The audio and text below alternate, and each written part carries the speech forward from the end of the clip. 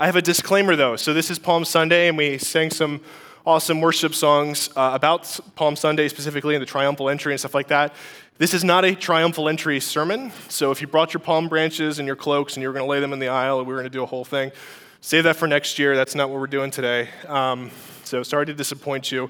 We're going to be doing a Palm Sunday adjacent message. So it's inspired by it, and I was going to try to get to the train of thoughts to where I landed here, but you can talk about me afterwards. I didn't want to confuse anybody. So with those two things out of the way, let's talk about football. Because that's what we're here for, obviously. It's the perfect time of year for that. You know, basketball March Madness just ended. We got golf going on and baseball, so football, why not? But seriously, we are going to talk about a little bit about football. So I played football in high school 10 years ago now over at Beachmont. I played for the Maryland Christian Saints. One of the things that is common in all sports, but because I'm a football guy, is in practice, the coaches will hammer the fundamentals over and over and over and over again of how to block, how to shed a block, how to tackle, how to run a route, how to catch. And you get drills over and over again in the middle of the games. If you missed a tackle, you come back to the sideline. They're saying, hey, you got to get your breakdown, move your feet, don't just run into somebody. The fundamentals are what make the game happen. If you watch a football game and nobody's doing the fundamentals, I don't even know what it would look like. If people just be running around, bumping into each other, you have to have the fundamentals. If you guys are Ravens fans, you might remember the Lions game last year, and you guys probably already know what I'm going to say. Hollywood Brown was wide open, 2 or 3 times. I didn't rewatch it because I didn't want to dig up the painful memories of being wide open. Lamar throws the ball to him. We're all envisioning the catch, the run, the touchdown, the easy victory, and he drops it. Every time. And it illustrates the fact that what should have been an easy victory he did his job, and I don't want to throw him under the bus. He had one of the most amazing catches I've ever seen the next game, was the fundamentals. In that moment, the fundamentals lapsed, and everything almost didn't matter anymore, except for the fact we had the best kicker in the world. But a receiver who can't catch is just a guy going for a run. A lineman who can't block or a linebacker who can't tackle are only good for keeping the bench warm. At the end of the day, the fundamentals are what matter most. And the Christian life has fundamentals too, foundational building blocks that everything else builds on and depends upon. And obviously the biggest and most important fundamental is the gospel. In Romans 1:16, Paul says he's not ashamed of the gospel because it is the power of God for salvation. When he says it's the power of God for salvation, that means as a church, if we do anything without the gospel, no matter how dynamic the preaching is, how excellent the worship team is, how organized the kids ministry is, how great the small group relationships are, if we don't have the gospel, we don't have anything. We're just a big social club with a nice building. It's foundational to everything. If you don't have that, then what are we here for? We don't have anything. So I'm grateful that we live in a church we have a church, this church, where the gospel is treasured, it's central, it's preached on regularly. So I'm not going to do a deep dive into the gospel today, but I'm going to talk about a Christian fundamental that's very closely related to that, about our relationship to the gospel, our relationship to the Jesus of the gospel. And so we're going to look at Matthew 16.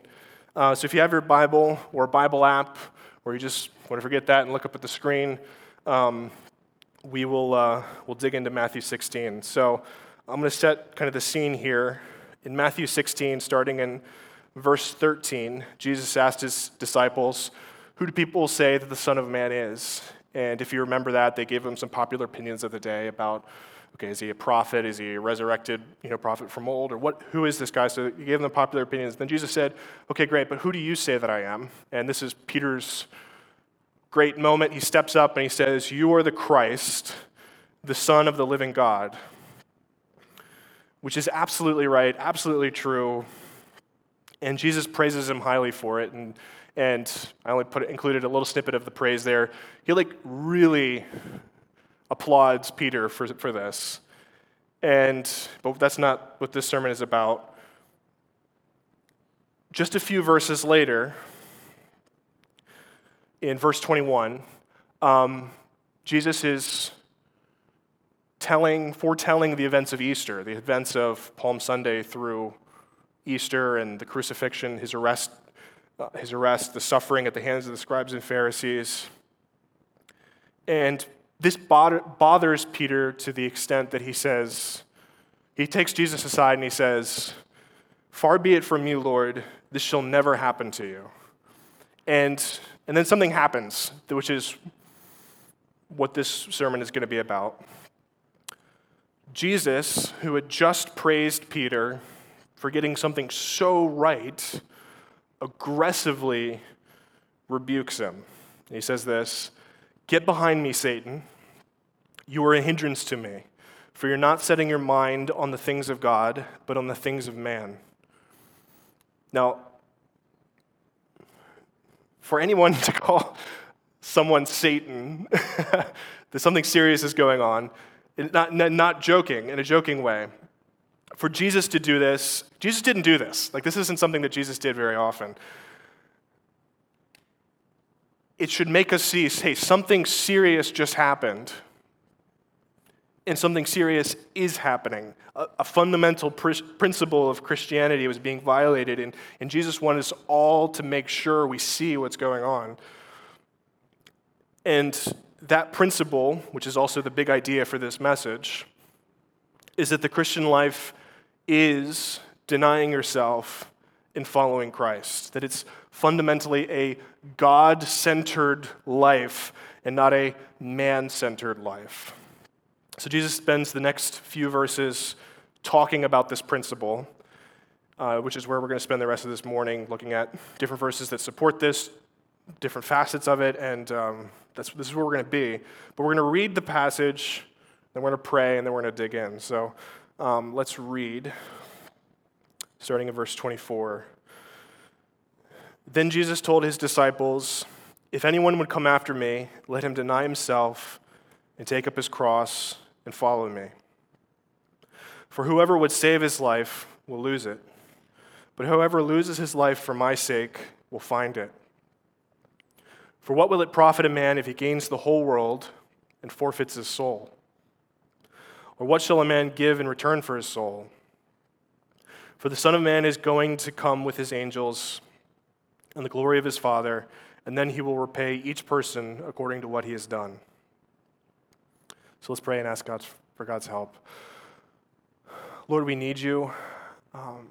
Lord, we don't want to miss this. We want to see you for who you are. We want to relate to you as we should. We want to worship you the way you deserve to be worshiped, Father. You are worthy of our praise. You are worthy of our lives. We ask that you would meet us and overcome our sin, our barriers in our hearts, Father, and show us who you are, that we would follow you. I ask that you would do this in Jesus' name. Amen. So I feel constrained to defend the position that denying yourself and following Christ is a fundamental principle of the Christian life, because some of you may not have seen it that way. So I want to demonstrate it to you. This passage in Matthew 16 is not on an island. It's not a unique, off-the-wall statement that Jesus makes that we don't know what to do with. We just have in this other category. This is a common command in Scripture. So let's look at a couple other passages that kind of show parallel thoughts. Matthew 10, 37 to 39. Whoever loves father or mother more than me is not worthy of me. And whoever loves son or daughter more than me is not worthy of me. And whoever does not take his cross and follow me is not worthy of me. Whoever finds his life will lose it, and whoever loses his life for my sake will find it. Philippians 3, whatever gain I had, I count as loss for the sake of Christ. Indeed, I count everything as loss because of the surpassing worth of knowing Christ Jesus my Lord. For his sake, I have suffered the loss of all things and count them as rubbish, in order that I may gain Christ and be found in him. Hebrews 12, let us lay aside every weight and sin which clings so closely, and let us run with endurance the race that is set before us, looking to Jesus, the founder and perfecter of our faith. Romans 12, I appeal to you, therefore, brothers, by the mercies of God, to present your bodies as a living sacrifice, holy and acceptable to God, which is your spiritual worship. Do not be conformed to this world, but be transformed by the renewal of your mind. And then Colossians 3, if then you have been raised with Christ, seek the things that are above, where Christ is seated, at the right hand of God. Set your minds on the things that are above, not on things that are on earth, for you have died, and your life is hidden with Christ in God. Now, from those different passages, there's more like that, and even the Old Testament has talks about similar thoughts, but we're not going to go into the Old Testament. We don't have time. So you can see it's not uncommon for this to be a thing. This is a common command, a common plea that the New Testament makes to us. This doesn't necessarily mean that it's fundamental to the Christian life, but it helps establish it. So we think we can all see that this is not a uncommon call that God has on us. Now I want us to think about the fact that the Bible has all kinds of commands, and the fact that Jesus was surrounded by people his whole life here on earth that were breaking commands all the time. You know what I mean? Like even the people that wanted to follow him, even the people that wanted to obey him, like Peter, were messing up all the time, but only in this circumstance did Jesus turn to him and call him Satan and like, you're not thinking about the things of God, but the things of man. Like this is something unique must have been happening here that caused him to say that. There's only a few times in Jesus' recorded life where he really like lays into someone. And so if you guys are familiar with Matthew 23, the woes to the scribes and Pharisees, you can read that.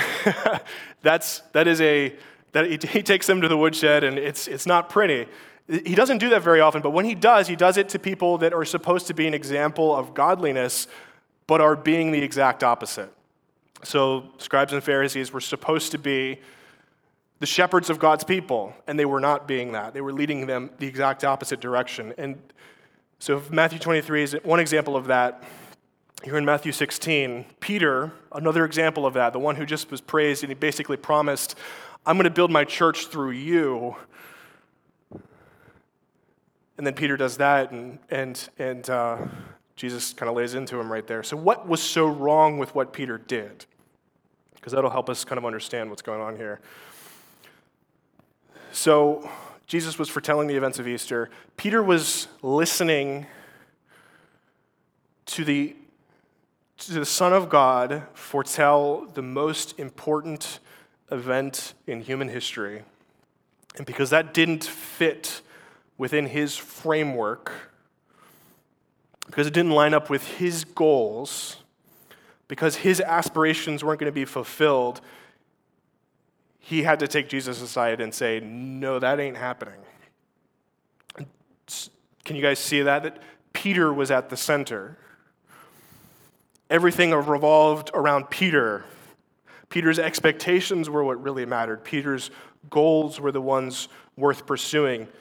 Peter knew the Son of God, but if the Son of God's words didn't work for Peter, Peter didn't have to change his mind. He had to correct God. That problem is what's fundamental. That is at root what sin is. Because we're not at the center. Everything does not revolve around us. Our goals are not the most worthy pursuits. Our expectations don't matter more than anything else. We're not at the center. Jesus is at the center. I want to show you that here in a couple different passages. Colossians 1. He, speaking of Jesus, is the image of the invisible God, the firstborn of all creation. For by him all things were created, in heaven and on earth, visible and invisible, whether thrones or dominions or rulers or authorities, all things were created through him and for him. And he is before all things. And in him all things hold together, and he is the head of the body, the church. He is the beginning, the firstborn from the dead, that in everything he might be preeminent. For in him all the fullness of God was pleased to dwell, and through him to reconcile to himself all things, whether on the earth or in heaven, making peace by the blood of his cross. Ephesians 1, he made known to us the mystery of his will, according to his good pleasure, that he purposed in Christ as a plan for the right time, to bring everything together in Christ, both things in heaven and things on earth in him. Hebrews 1, in these last days he has spoken to us by his Son, whom he appointed the heir of all things, through whom also he created the world. He is the radiance of the glory of God and the exact imprint of his nature, and he upholds the universe by the word of his power. Everything was created by him. Everything was created for him. Everything is sustained by him. Jesus is at the center. His expectations are what matter most. His goals are worth pursuing. Everything in history literally revolves around him. So if you would come after him, deny yourself, take up your cross, and follow him. This is fundamental because of who Jesus is. So Jesus wasn't going to let Peter's comment, which he probably thought was helpful, slide because of who he had just set up Peter to be as a father of the church. Peter had to get this. If the church was going to grow, it had to know that it doesn't exist for itself, it exists for God.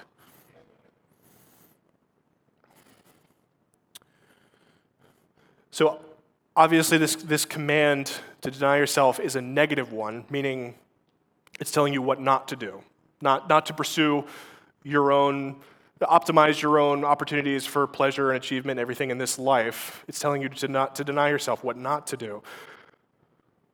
When stated positively, I think we can see even more how fundamental this is, because instead of saying, deny yourself and take up your cross and follow me, you could say, you shall love the Lord your God with all your heart and with all your soul and with all your mind.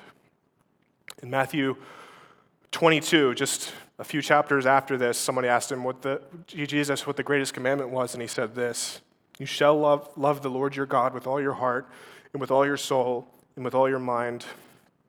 This is the great and first commandment, and the second is like it. You shall love your neighbor as yourself. On these two commandments depend all the law and prophets. The whole Old Testament can be boiled down to this. The Christian life is not about us, it's about him. We don't exist for us, we exist to love God and to love others. So, I think we've established that it's pretty fundamental that the Christian life is denying ourselves and following Christ, but it becomes even more because of the terms he used, more so foundational and fundamental to the Christian life because of the terms he uses in the next verses in Matthew 16. So, starting in verse 25, we read this a little bit ago, but let's read it again. Whoever would save his life will lose it. But whoever loses his life for my sake will find it. For what will it profit a man if he gains the whole world and forfeits his soul? Or what shall a man give in return for his soul? For the Son of Man is going to come with his angels in the glory of his Father, and then he will repay each person according to what he has done. Now, you may read that and think, wait a minute. This sounds like he's talking about salvation and judgment here. It sounds like he's talking about salvation here. And you'd be absolutely right. That's exactly what he's talking about. You can't take the term, forfeit your soul, and take it as something other than he's talking about salvation. There's not really you can't make a scenario work where you're saved by Christ, you're with him forever, but you lost your soul, like a lower tier of salvation where, gosh darn it, I wish I'd followed him because I don't have my soul for eternity. That's not the way this works. When he's saying, he's talking about salvation. So then you may be also thinking, I thought salvation was by grace alone, through faith alone, which you'd also be absolutely correct. We are saved by grace alone, through faith alone. So why is Jesus making it sound like you wouldn't be saved if you don't take this extra step of denying yourself and following him?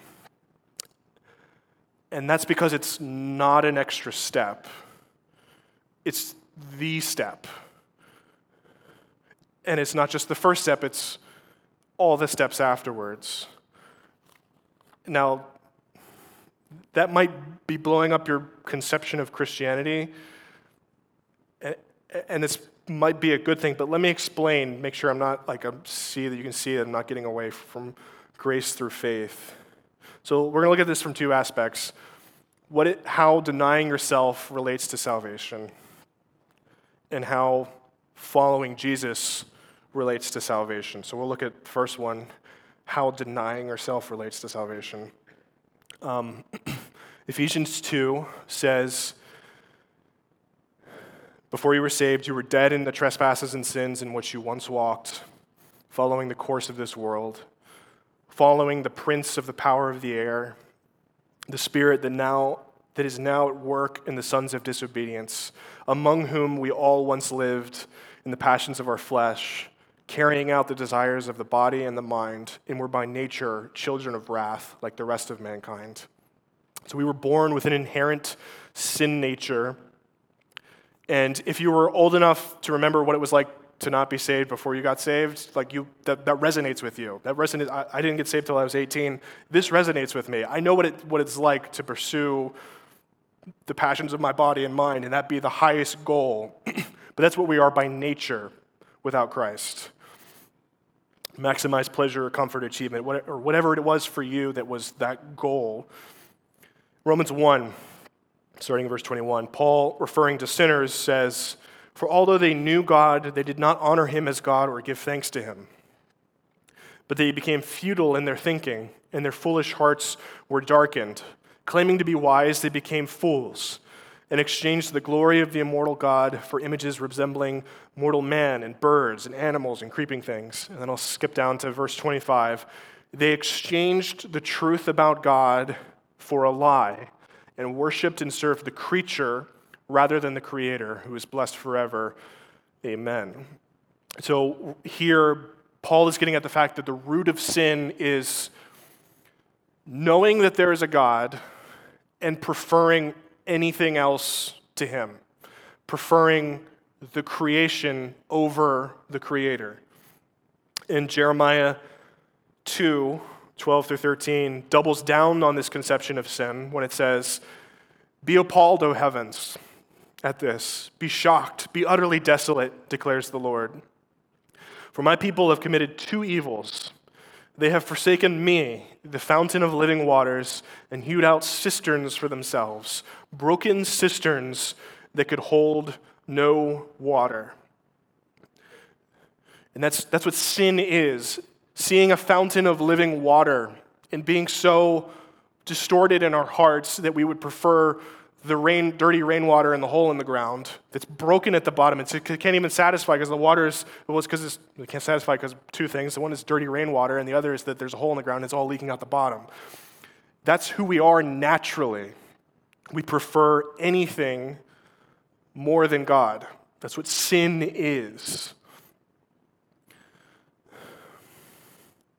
So when you hear the gospel and you're convicted of your sin, you're not just convicted of the things that you've done. You're convicted of the person that you are. It's not that, oh, I'm a good person, but I messed up a few times. It's, I am a sinner. The person who has preferred, we're convicted of the person who has preferred the finite over the infinite, the person who is a sinner, the person who does wrongs. That's who we are without Christ. When we are repenting of our sins, we're repenting of ourselves. We're denying ourselves and we're turning to Him. That's how denying yourself relates to salvation. Let's look at following Jesus in relation to salvation. And this gets to the nature of faith. That faith is not just an intellectual understanding of a truth. I don't have this up here, but James 2:19 says, "You believe that God is one, you do well. The demons believe and they shudder." Like, the demons have a much fuller and more accurate understanding of God than you do, and that doesn't help them at all.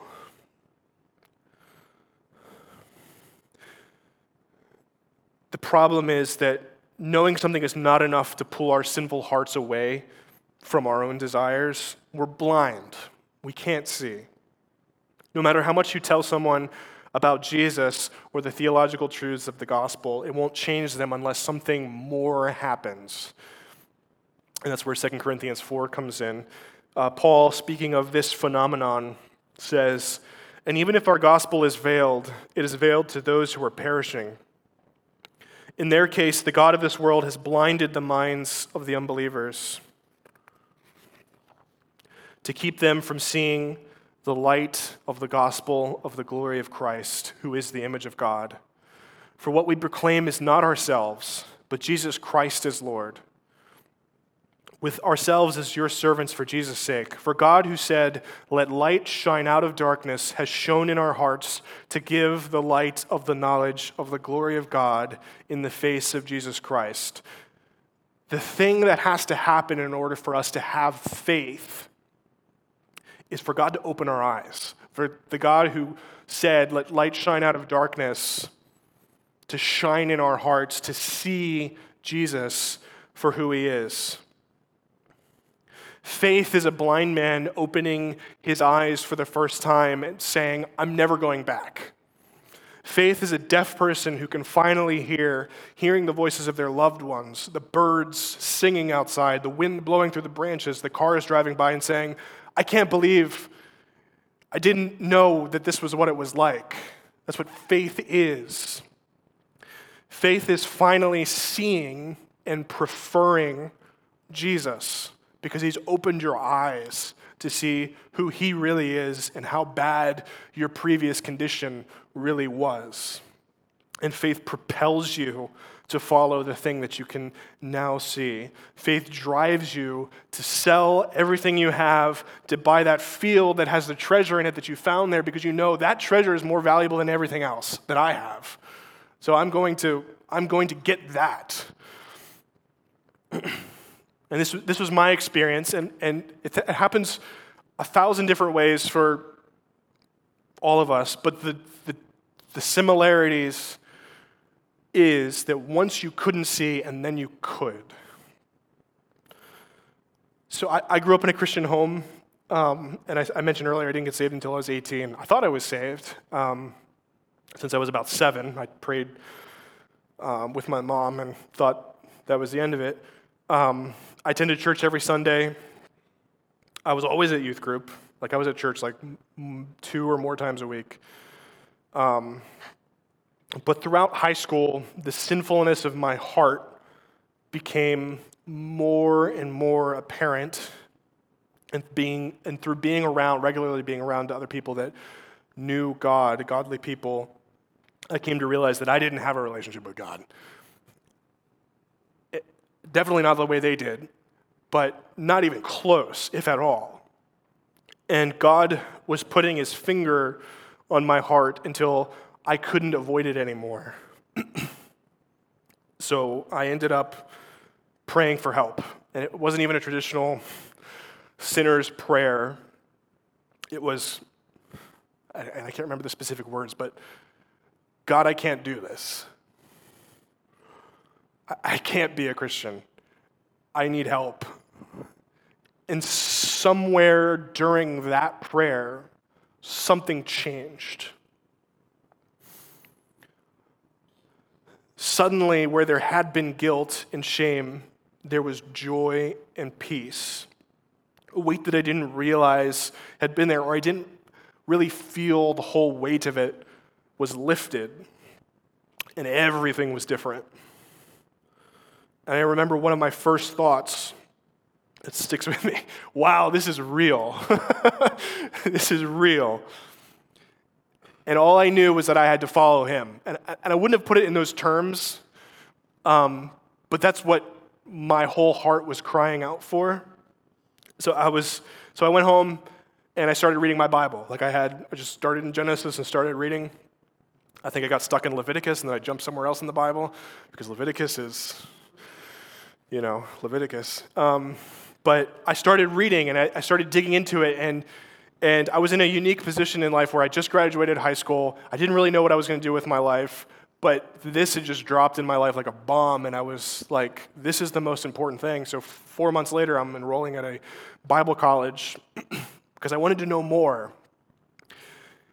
Everything changed. It was funny looking back on my Facebook profile, like the nature of my posts and conversations with people just like fundamentally changed. It was so weird seeing like an actual record of that.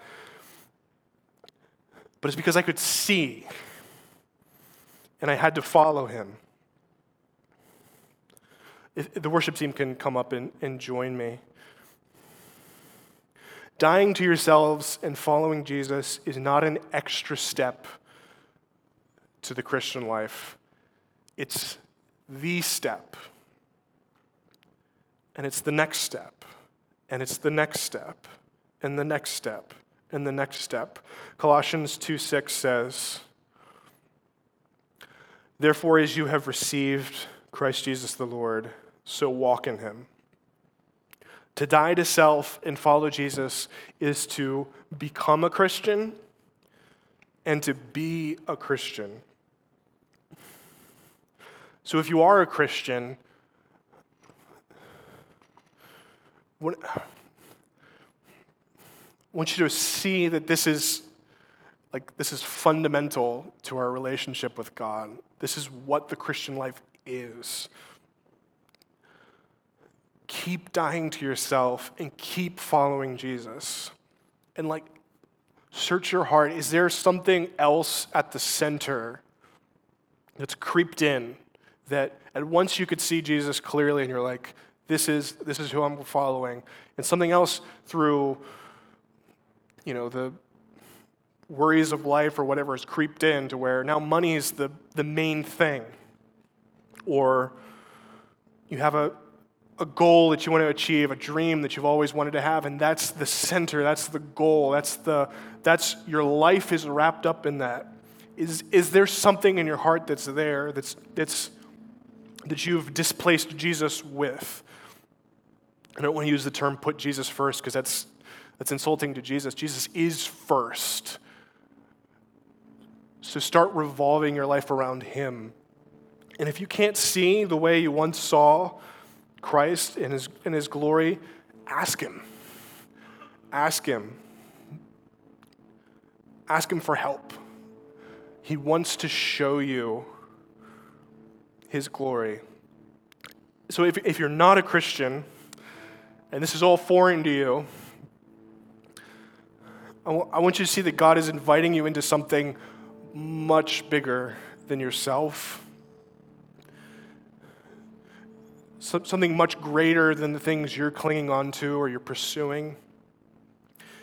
If you're trying to find life in a relationship, if it's trying to find life in money, if you're trying to find life in pleasure or achievement or anything else, know that God is not trying to take away what's best to make you do what he wants. It's the opposite. He wants to give you what's best, the thing that you're really after. That at root, we all want to be satisfied. We all want to have joy. And you can gain the whole world and still not have that. because the life you're looking for is in Christ. He's the center. Life is from him, is for him, sustained by him. So if you would come after him, deny yourself, take up your cross, and follow him. Let's pray, and then you can stand and we'll sing after we pray. Father,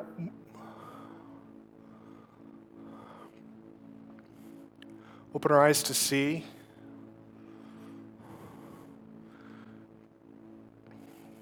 Father, we need you. We ask that you would move in our hearts, bring us closer to you. We need your help to follow.